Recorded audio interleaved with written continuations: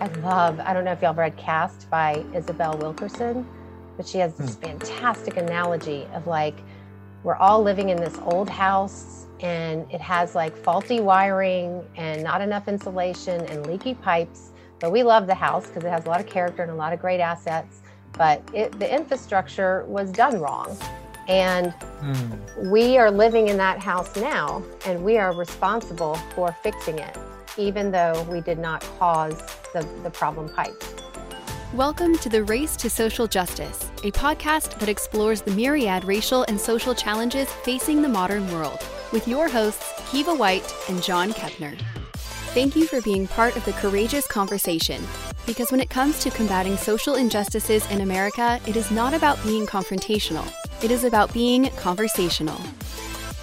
So let's go ahead and let's jump in. I think this is good to jump right in. So this is awesome. I'm so excited. I can't believe that we're actually here doing this. Conceptualization to conversation. And that's why I'm so excited to be here today. So welcome everyone to our Courageous Conversation and the Race to Social Justice podcast. I am Kiva White. And as you can see, I am the black guy of the group. Hi, Kiva. I'm John Kepner, and I'm the white guy. And Kiva and I like the letter K. K for Kiva, K for Kepner, but more importantly, K for the K factor, which stands for knowledge. And this is all about having courageous conversations to bring knowledge, bring education to people. That's right. It's all about that, John. And I really appreciate you being here and joining in this quest to just open up society and open up everybody's minds. There's a lot of things that's been going on in our society today. I always like this quote by Dr. Martin Luther King, and I think it will help set the stage for what we're about to do today. And Dr. King said, people don't get along because they fear one another. People don't get along because they fail to communicate with one another. And I think this Courageous Conversation podcast is going to allow us to have in-depth conversations to promote racial equity and justice through honest, and sometimes it's going to be sometimes difficult dialogue too. And, making us feel a little bit uncomfortable and a little bit vulnerable at times. And I think that's very important. John and I have been having these conversations with each other over a course of several years now, and it has truly deepened our relationship as friends and as colleagues. So I really think this is a great time that all of this has really led us to invite, guests to share their own honest experiences, because it's all about storytelling, right? Everybody has a history and we all have a story to tell. And this is a platform to allow us to do that. So we hope that these conversations will help you in your own personal journeys, as they have helped me and John to develop a better understanding about social justice and all the things that are going on in our society about racism. So, John, who's our guest today? Who do we have today? Our guest today is Marion Biglin. And Marion hosted a session on racial justice and racial equity at our church 5 or 6 years ago. And I participated in that, as did a lot of our parishioners. In fact, it was so good and so powerful that it was a couple sessions on Sundays after service. Wow. That people stayed longer than they normally stay. Wow. And for me, it was impactful. I confess I've been a social liberal for a long, long time, but I never really thought about white privilege. And that was one of the subjects that was addressed. And not just theoretical, but the facilitated session got people to think about their own prejudices and their own journeys. And I began to think about how white privilege actually benefited me and for the first time. And that started me on a new journey. And so I owe that in large part to Marion. We've stayed in touch and been colleagues together. And Marion, I'm not going to steal more of her thunder, but Marion is all about teaching like we are doing now. But she has a model that's all about teaching white people about racial justice. So Marion, could you start out by just telling us a little bit about what you are doing now, and then we'll dive into your background? Yes. Hi, John and Kiva. It's so great to be with you all. And thank you so Welcome. much for having me on your new podcast. I'm so excited about what y'all are doing, and really grateful to be a part of it. So thank you. It's good to be here. And John, I have to say, as you told that story, oh my God, I just got a little warm fuzzy in my heart, because that is so meaningful to hear of that impact that it had on you. And it's been a real joy to see the actions that you have taken, the relationships you have built, like this beautiful friendship between you and Kiva, and how it has showed up in your leadership, that perspective shift. So I'm really touched that I was part of that journey for you. And I think it's kind of not evidence, but it's an example of why I do this work. And it's really meaningful. I do feel like this work is kind of a calling and a life's purpose. And it feels really rewarding and meaningful to be able to do it. So I'm an executive coach, and as my full-time day job and facilitator, have been doing that on my own for about 6 years now. My business is called Illuminate Coaching, and stay tuned over this year in 2021. We're going to have a little rebrand. And so you may see me as Illuminate Collaborative as we bring on more colleagues into the work. And it's called Illuminate because I'm really passionate about helping people see what's hard to see. And I do that as a leadership coach with my kind of one-on-one leadership work, where I help leaders see kind of what are the narratives or limiting beliefs they might be harboring that hold them back from their fullest leadership. And then in teams, I look at what are the organizational dynamics that may be difficult to address and look at, and how do we kind of boldly address them so we can move forward and more cohesively in achieving our missions. And then with racial justice work, what I have found is that we white people have a hard time looking at the history of racism, and in particular, a system that was built into our system where white is better, otherwise known as a system of white supremacy. And that can be hard to look at, because it brings up a lot of tough feelings. And as a coach, I like to hold space for people to process in a way that doesn't harm people of color, by, having people of color have to teach us and support us. So that's why I'm kind of passionate about creating the space for white people to kind of do that work, so they can be out in the world taking anti-racist action and try to no longer be complicit in the system, but change the system. So that's why that's a little bit about me, and I'll tell you a lot more as we dig in. Oh, that's awesome. Thank you so much for sharing that. It's been a pleasure. You're so right that John is a great connector. He's a connector. And, I've had the pleasure of meeting you about 2 years ago. It'll probably be about 2 years now that we've been connected as colleagues and doing this work. So I really appreciate you being here today. And I think this is a historic moment for all of us. And I'm hoping a year from now, we can look back on this one and say, hey, this one was the one that launched this, this great platform for people to have these conversations. So I wanted to talk about, as I get into diversity, equity, and inclusion consulting work, one of the biggest challenges for me is I hear a lot of organizations say, particularly when there's heightened moments of social unrest, racial injustice, like the past few years that we've been experiencing, that they just want to, quote unquote, do something. Mm-hmm. What should tell us a little bit about that? How do you feel about that? Because I have this concept about whether it's going to be performative versus being proactive in terms of the steps that you need to take to really make a meaningful impact in terms of changing the paradigm shift in this social justice arena. So what are your thoughts about the do something mentality? Yeah. Oof, it's a good one.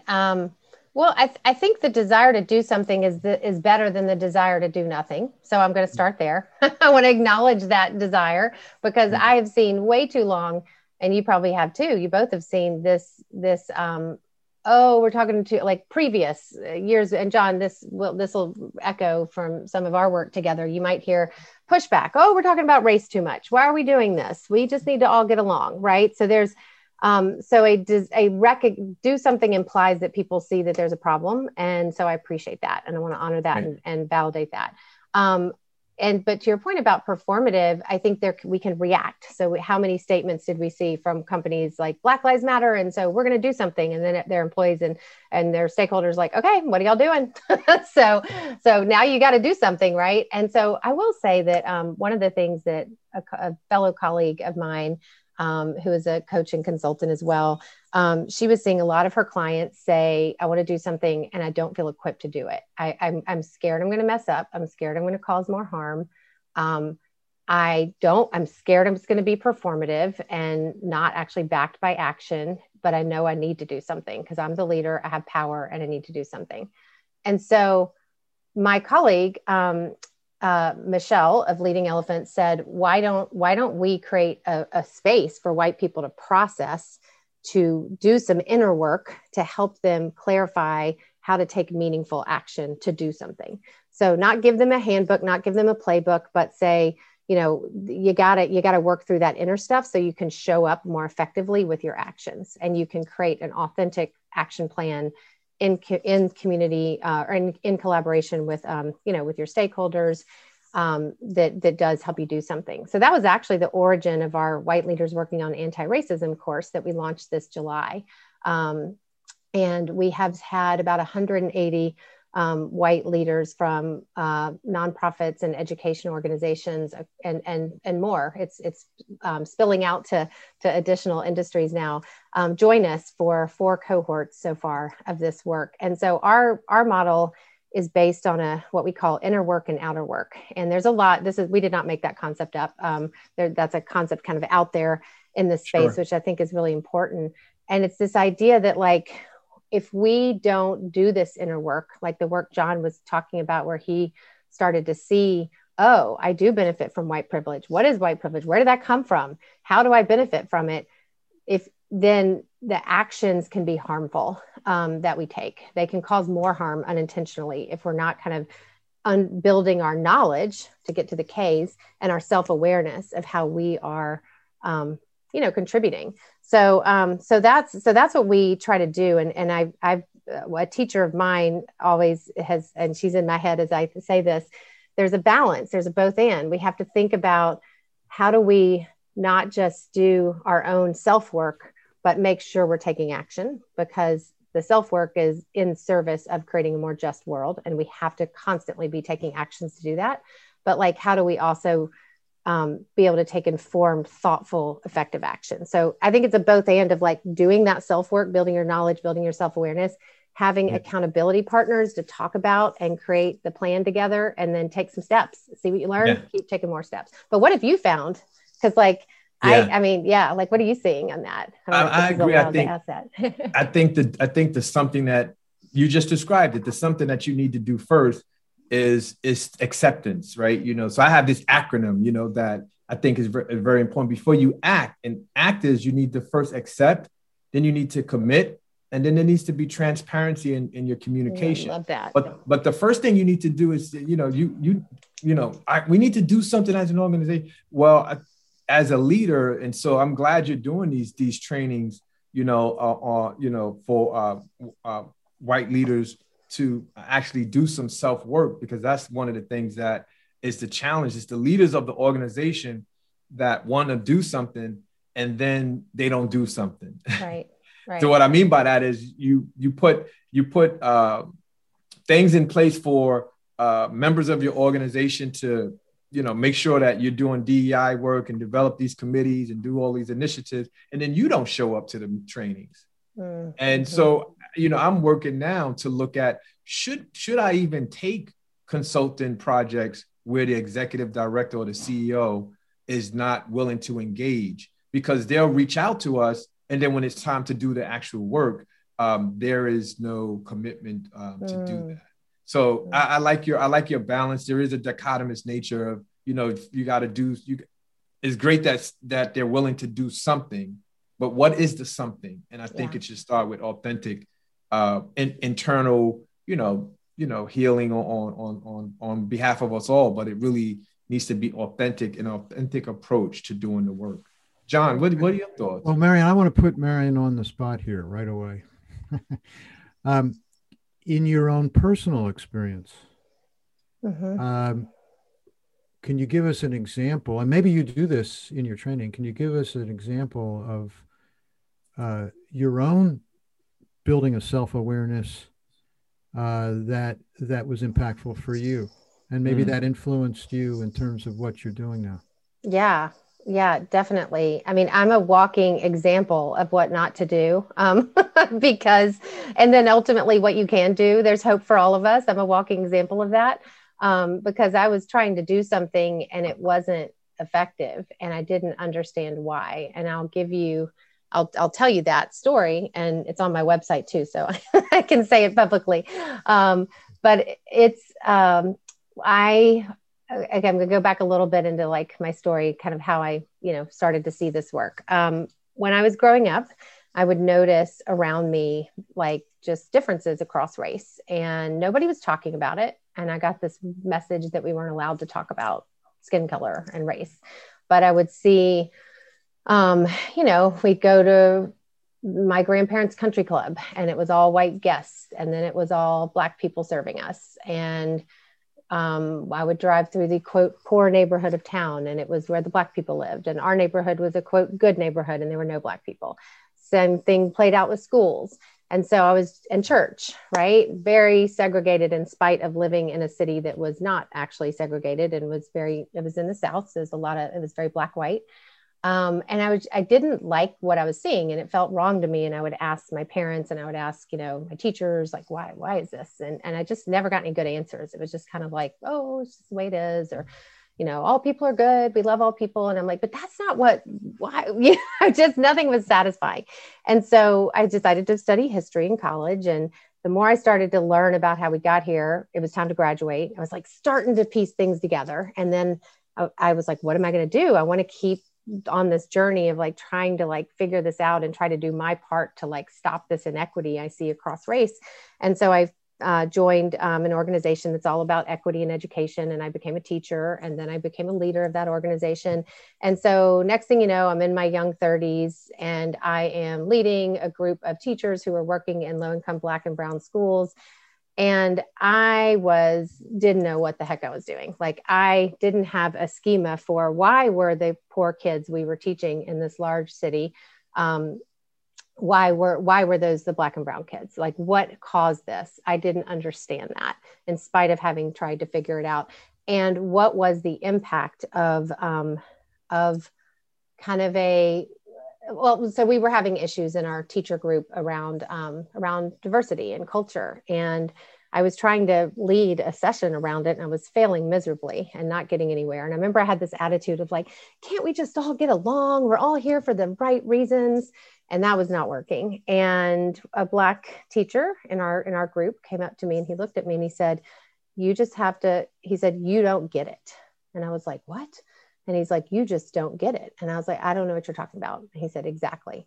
You do not understand the institutionalized racism. And until you understand that and understand why these schools that we are teaching in are the schools where the Black and brown kids are, then this organization and you will never do right by kids.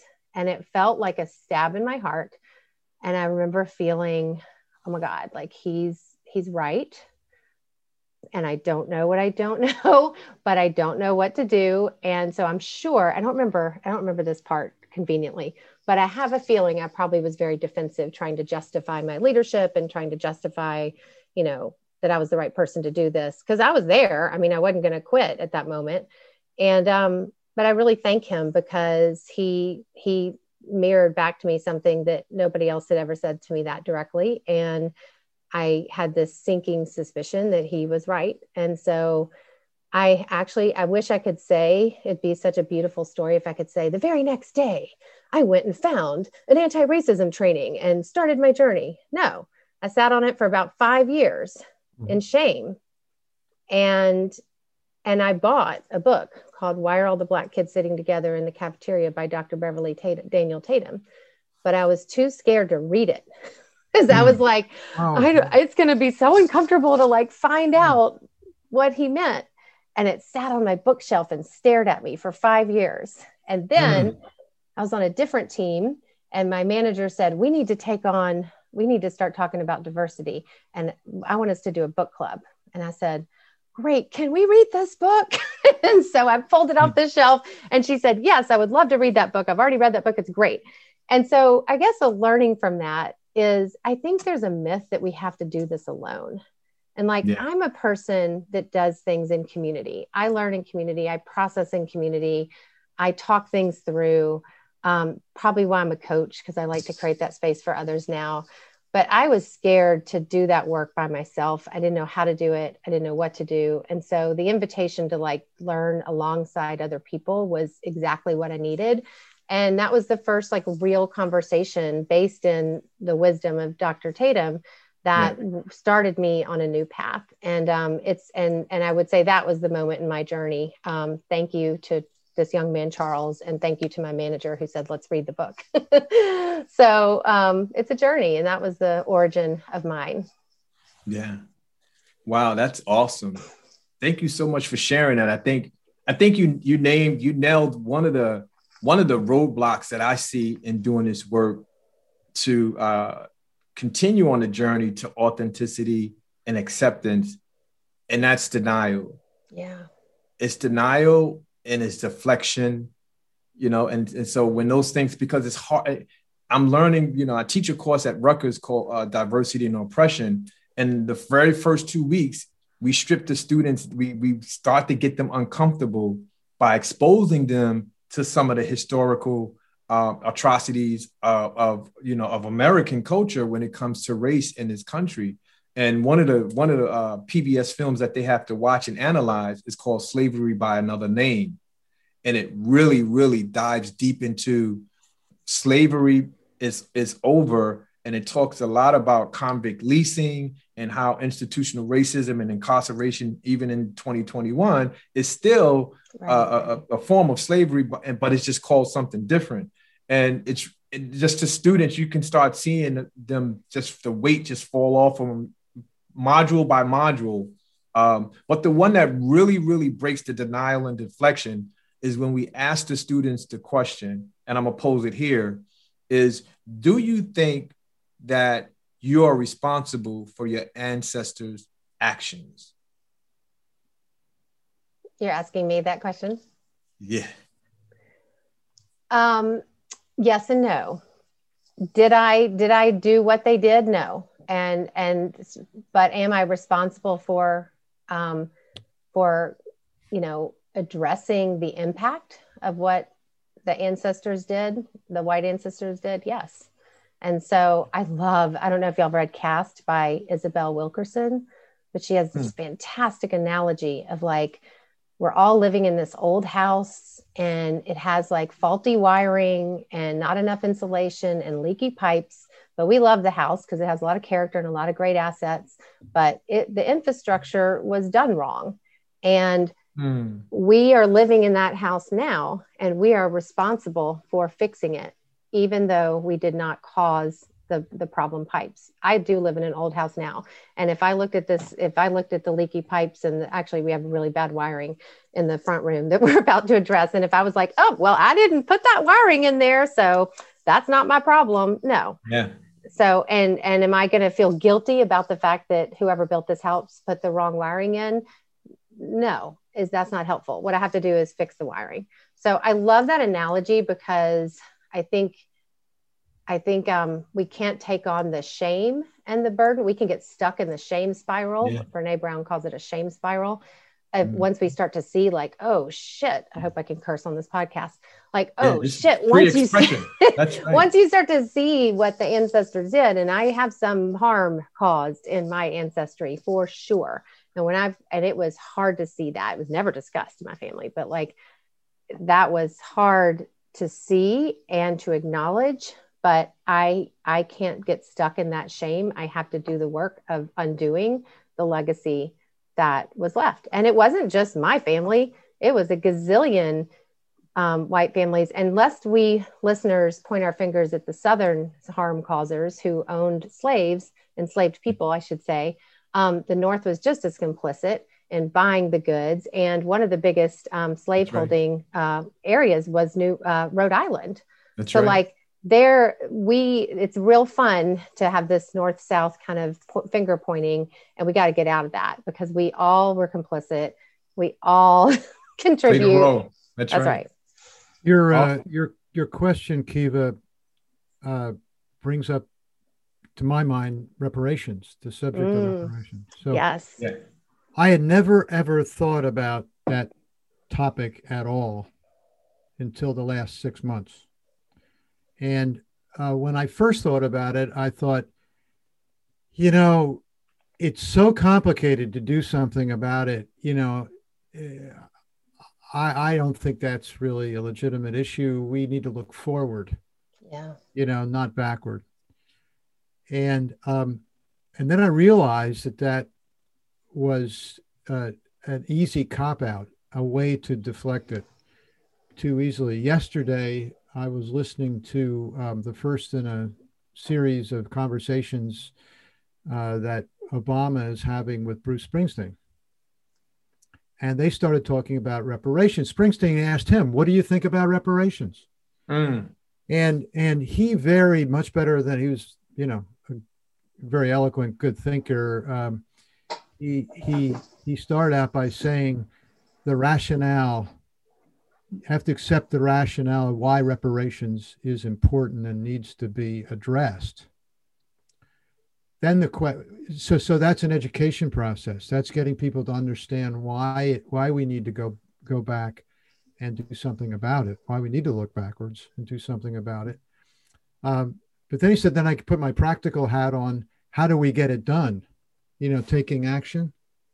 And he said, we're not, as a country, we're not ready to do anything. He's a practical politician. How do you do it from a political standpoint, a legislative standpoint, so forth? How do you say we're just not there yet that we're capable of doing it as a society? But the first thing is to accept that it's needed. That's right. And the rationale behind it. Wow. Yeah. And I think it takes a knowledge to I love the K that y'all are starting with this, because there's a knowledge of like the rationale of why it's needed in terms of how systemic wealth was passed down because of laws that restricted people of color, Black and Indigenous people of color, to access the wealth generation. I mean, I always do this in my workshops, and it's really eye-opening that like when you really just see that like in 1790, one of the first laws of our nation, of our young nation, was the Naturalization Act that said only white people could be citizens. And if you think about what that means, and you pause and you ask people, what does that mean? What benefit did then only white people get? And people start to think, oh, well, only white people could own land. Only white people could vote. And we were talking men as well, but the men part wasn't written in, but it's that part of the Constitution. But all that said, it's like, oh, you can see from the very beginning, we did not allow people of color, even if they were at that point indentured servants who had bought, or who were freed enslaved people, even if they had their freedom, they couldn't own land. So there you go. Right from the beginning, we have set up this wealth inequity that we see play out today.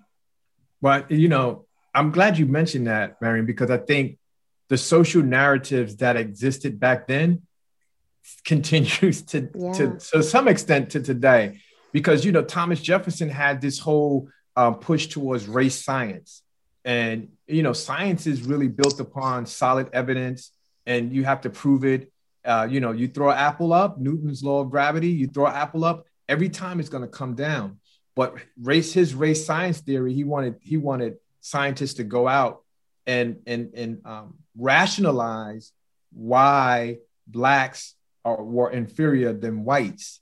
And it wasn't about, there was no science behind it. There was no genetic rationale behind it. They couldn't find it. There was no biological evidence to say that there was some inferiority between the two races. The two common things that they were using race science to do is to capture land and labor. Right.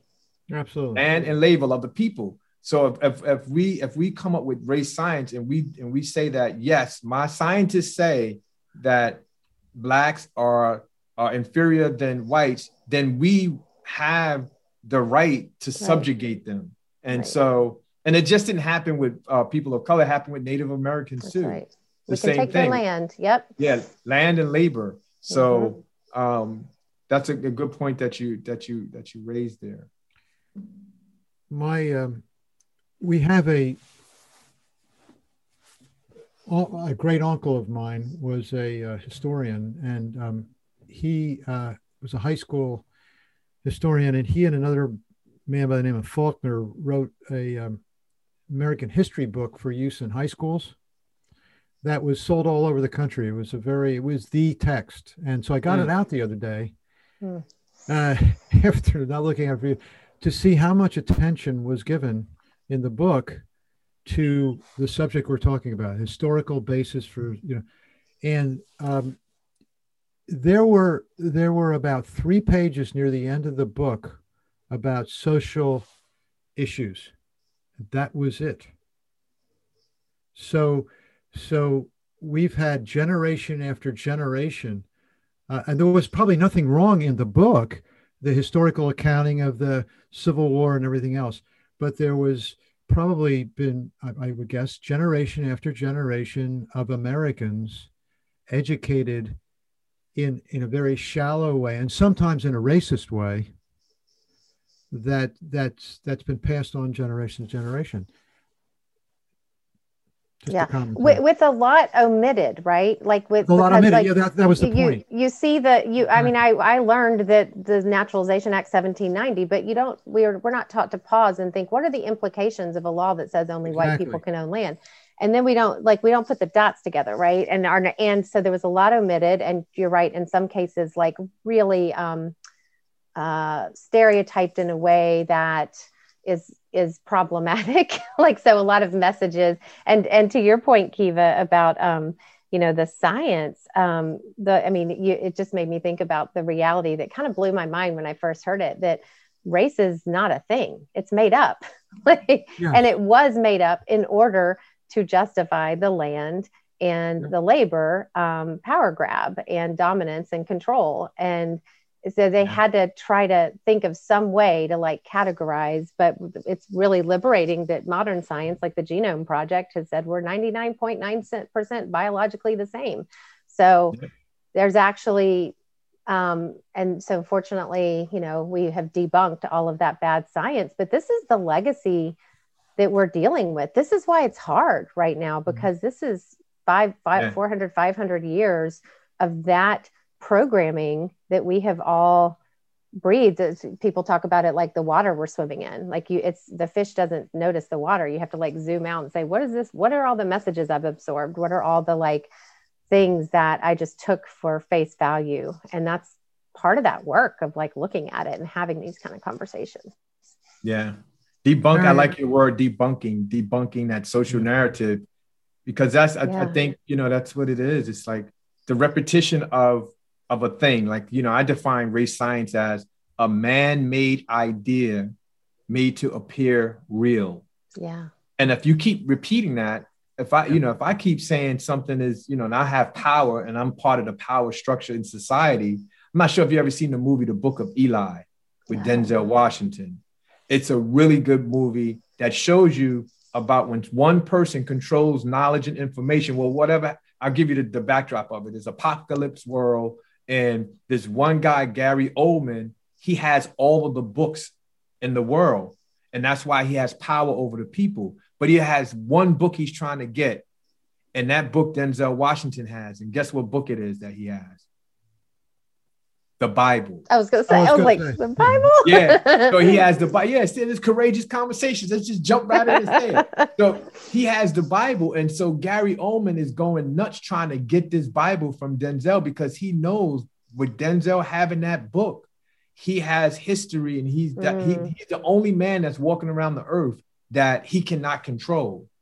And so I think knowledge, like we talked about knowledge, the K factor, and how important knowledge is. And so these, by doing these things, and whoever creates the social narrative, is this sense of believability. That's why I believe that it's very important for us to seek out our own history about who we are as a people. And so, Well, Marion, as you teach white people, What works and what doesn't work? What are the challenges of getting this knowledge to people so that they are transformed by it? Yeah.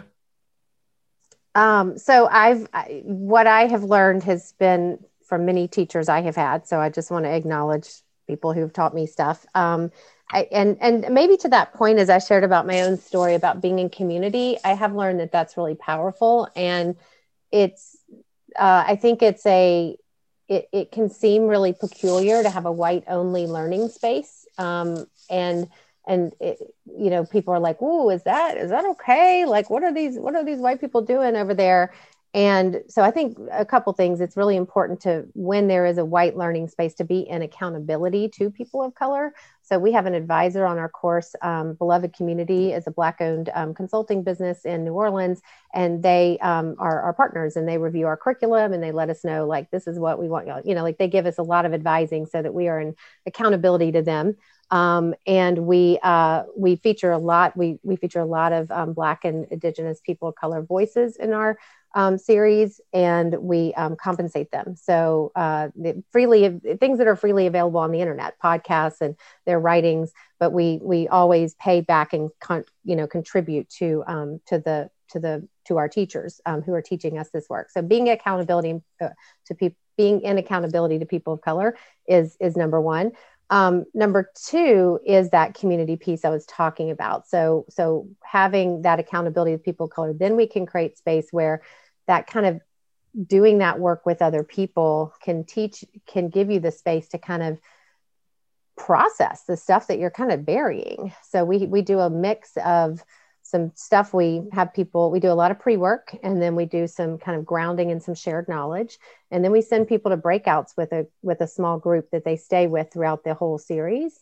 And that small group, we call their practice partners. And so they build relationships with this group of people. And so I'll give you an example. In the first session, we do a reflection on the messages you got about race growing up. And I call it the story of whiteness. So really looking at, who did your parents hang out with? Where did you see people of color? Where did you see white people? What faces did you see represented in your books, in the movies, et cetera, et cetera? And you kind of like reflect on all that. And then you go into a small group and process it and share.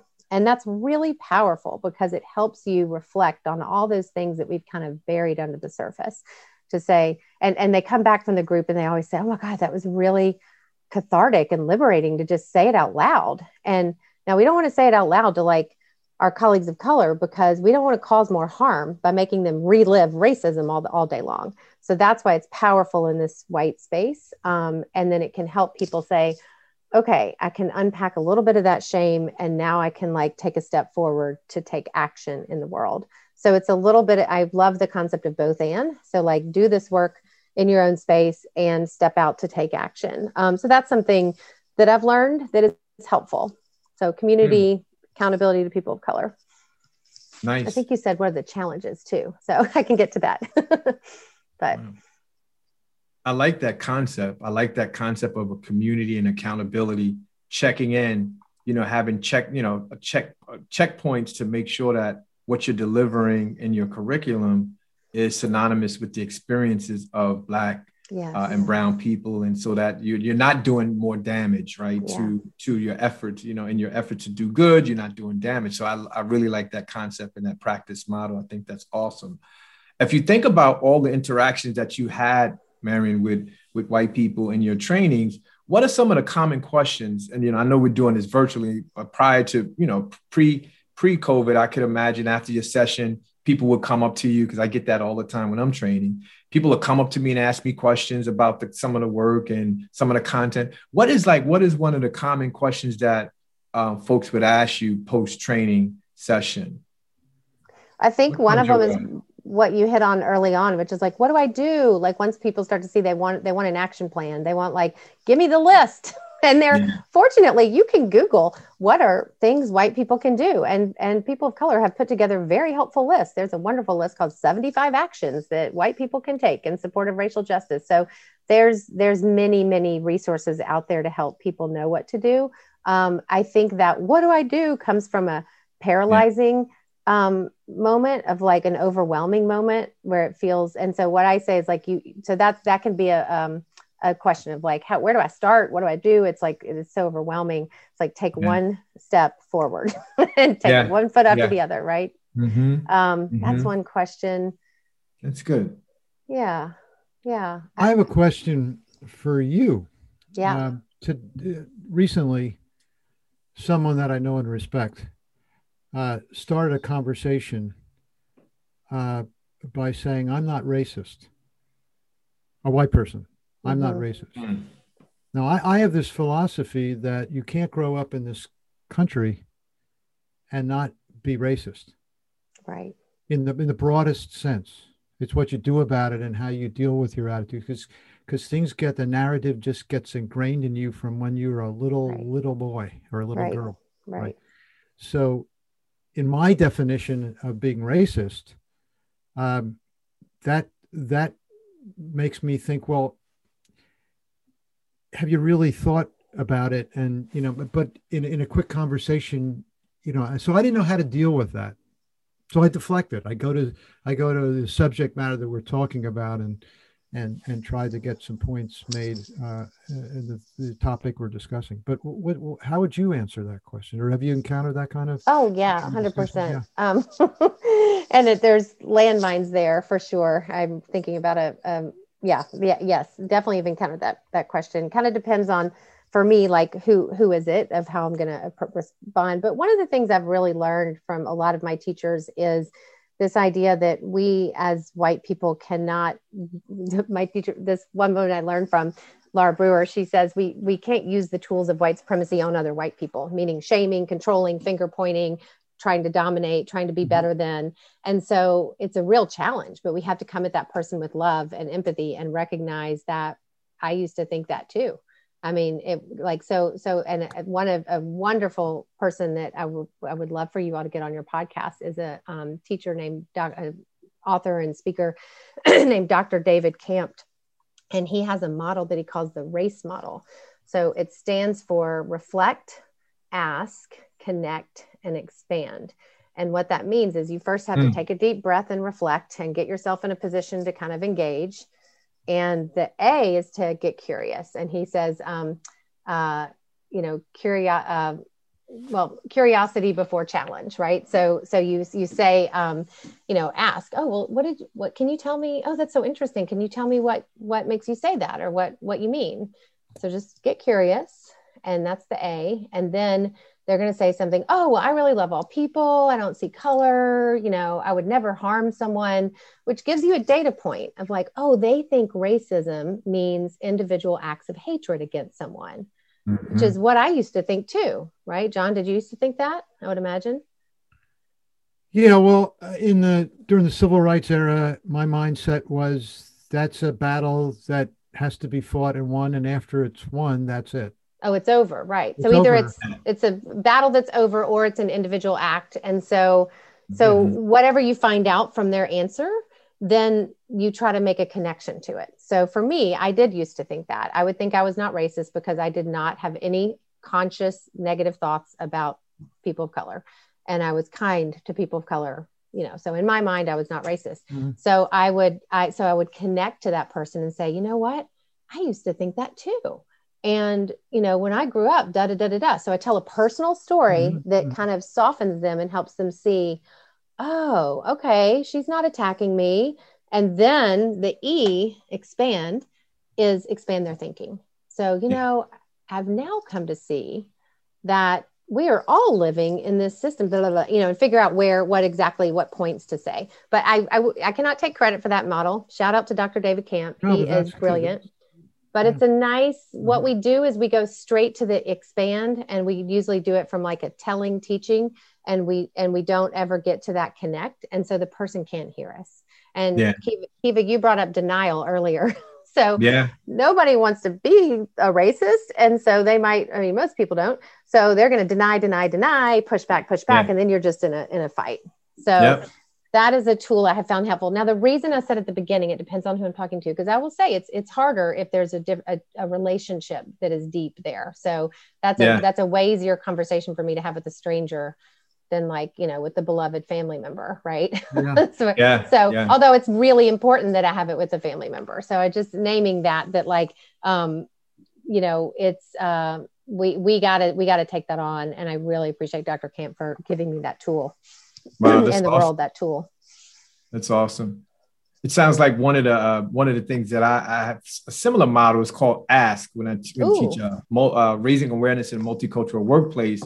When I go into social service agencies and teach this course, and it's ASK, and it's always seeking knowledge.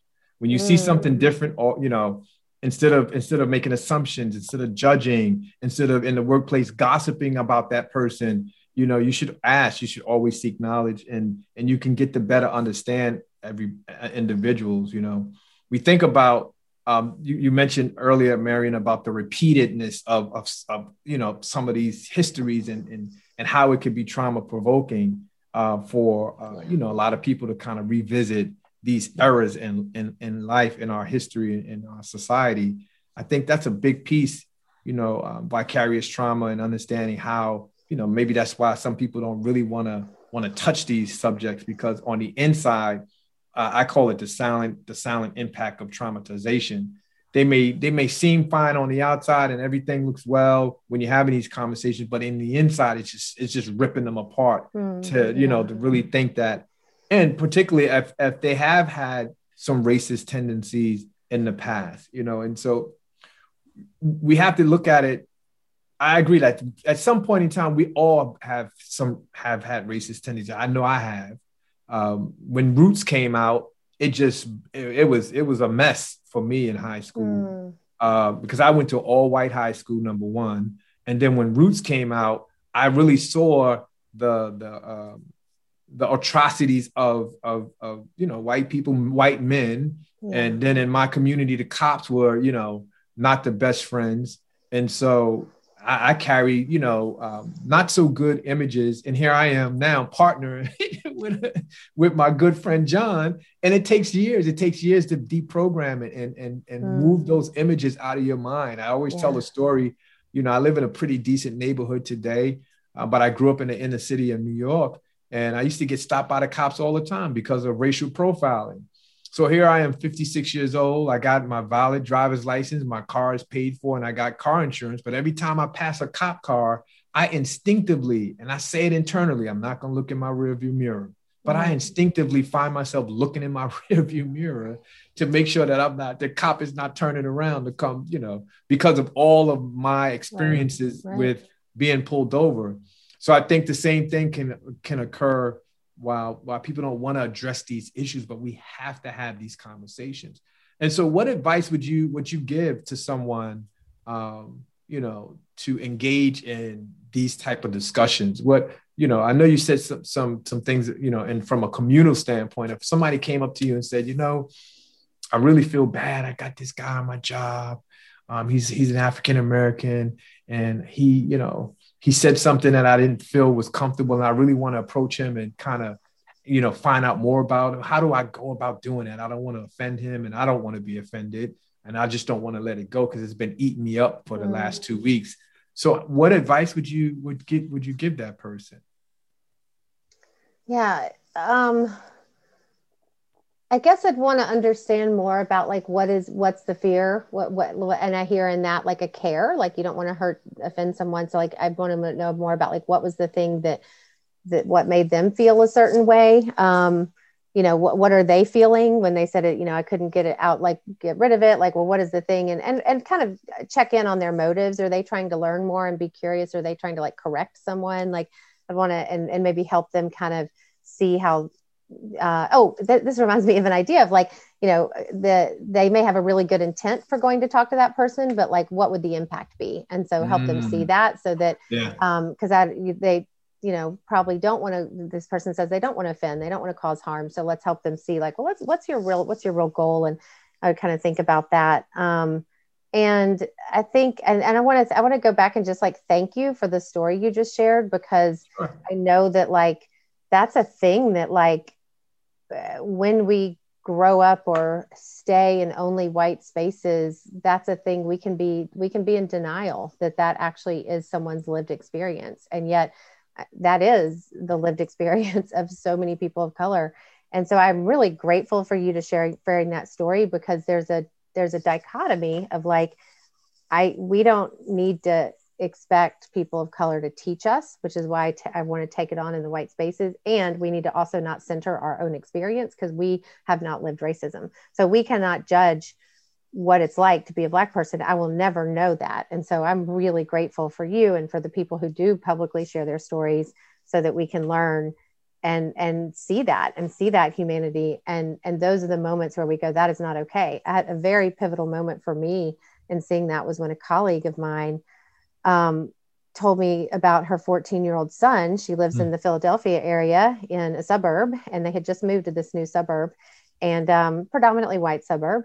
And they hadn't gotten to meet all their neighbors yet. And her 14-year-old son was coming home from hanging out with some friends on a Friday night. So it was dark, and he was using his key to open the door, like 10 o'clock at night or something. And a neighbor called the police, and she woke up to a commotion and it was a townhome. She's on the third floor, and her son was on the floor with cops, on his neck and behind him, pinned down on the ground. And she's screaming like, "What are you doing in my house?" And they asked her for her license to prove that she lived there. And her husband is a state trooper. And she was like, "My husband is so-and-so cop, and you better," and then they kind of chilled out. But like, I thought at that moment when she told me this, I'm like, that would never happen to my son. That my son would never be mistaken for opening a door and a neighbor thinking he was breaking in. And it just broke my heart. And I think about this, Kiva, with like proximity, and the friendship that you and John have built is so important, because if we stay in our own little bubbles, we never get to hear those stories, because that takes trust. That takes friendship to actually be able to be safe and brave or it takes a relationship and a trust to be able to like share those vulnerable stories. And that's a gift that someone shares that story with us. Like, I appreciate, so I wanted to thank you for sharing that story, because you don't have to share that story with me, and you did. And I honor that, because, and so what are we doing to create authentic, real friendships and be aware of our own blind spots? That's a really important lesson to take away. Like I remember, sorry, I'm talking so much. It's so fun. I remember moving into my very diverse neighborhood, or my diverse neighborhood, that I was super excited, chose this neighborhood for a reason. And I just thought magically I'd have all these Black friends because I lived in a diverse neighborhood. And I remember being like, why is no one calling me to hang out? And why haven't I met the Black friends that I see walking around my neighborhood? And I realized building authentic relationships across race takes some work. Because there understandably, white people haven't been safe for people of color. And so when there is that trust and safety and relationship built, and someone can share their story with me, I'm just deeply humbled and appreciate the connection there. So that's awesome. We're running a little late, but I wanted to ask you one more question before we wrap up. Yeah. Sure. You have young children, right? How old are you? They are no longer young, but they are teenagers now. Well, when you're my age, that's still young. But Kiva has young children, right? Yours are young. Yeah. How do you have conversations? How do you approach these subjects with your children? Yeah. Well, there's a lot of really great resources and books out there. So in the interest of time, I do want to tell people, check out books. There's a great one by Jennifer Harvey. I'm looking on my bookshelf. Is that her name? Harvey, I think. It's called Raising White Kids. And there's a really great podcast called, there's a lot of resources out there now that people can Google and find, and maybe we could put them in the show notes. But one of the biggest things is to talk about it. Don't make it taboo. When I was growing up in the 70s and 80s, it was we don't talk about race. Oh yeah. Why? Mm-hmm. Talk about it. Kids notice skin color. There's been lots of studies on this. And so if we don't talk about it, then they learn it's something they can't talk about. And then they can't talk about the feelings and the inequities they see, and they don't have a language for it. So we're just doing them a disservice by not just talking about it. Yeah. I mentioned that because, a project I'm working on, a Black man suggested that we've got a 400-year-old, more than a 400-year-old problem. Yeah. We're not going to solve it tomorrow. Right. That our approach needs to be deliberate, patient, but deliberate. We have to really move forward. But the next generation you know, or my case is 2 generations. The young people of today are observing this. Yes. You know, I observed the crowds over the summer, the protests, were a lot of young people. Mm-hmm. And I see just in other areas, the gun control issue. So reinforce, as parents and grandparents, reinforcing it with our children. It's too bad that we're leaving them with a legacy like this, but they're the future. Yeah. So concentrating on the children as well as our peers and so forth, I think is important. Yeah. And wow. I just want to add something to that. Like, modeling is really important. Like, do talk about it and then put your beliefs in action. Do your kids see you having friendships that are cross observing relationships? Right. Good point. I'm really grateful that my parents made sure that I went to a diverse public high school. Think about the choices you're, managing for your kids when they're doing what, when they're younger and have to do what you tell them to do. Mm-hmm. Are you consciously living in a diverse place? Are you sending your kids to a school that is diverse? I mean, these actions matter. And are they, and what are they seeing in your behaviors and your actions? I think that's really important. And something I try to do and model for my kids. And I think I'm really proud of where they are and how they see the world. And they are teaching me, and I'm grateful for that. Wow. I just want to thank you, Marion, for coming on and joining us. I know you did give us some book recommendations, so we would love to get a list of those so we can post in the end notes here. Awesome. So I think this was great. I think it was great. I really was inspired by our conversation. And, my philosophy is, when you tell your story, hearing heals, hearing heals. And then, when people hear your story and you tell your story and you're hearing it again, it's part of that healing process for us all. So this and awesome. I would just add, one takeaway for me is that we're just scratching the surface. Yes, that's right. That's right. In 45 minutes, we covered a lot of territory, but there's a lot more to cover. Absolutely. It's always, awesome. I want to make sure to name that for your listeners. This is an ongoing life's learning and work. And I may be coming across I have all these things figured out. I'm still learning. I still mess up.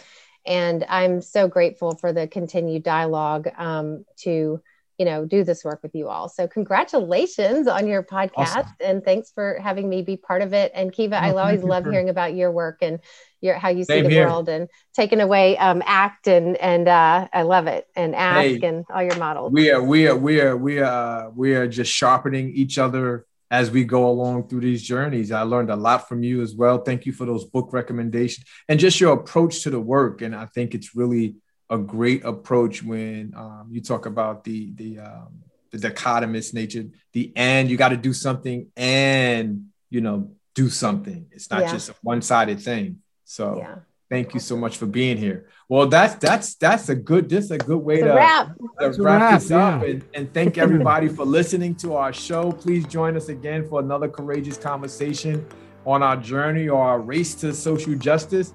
Be sure to watch and listen to us for future upcoming shows. And we appreciate everybody for being here. Thank you so much, Marion. Thank you, John. Appreciate you, sir. Bye, Marion. Awesome. Bye. Thanks, guys. Take care. Yeah.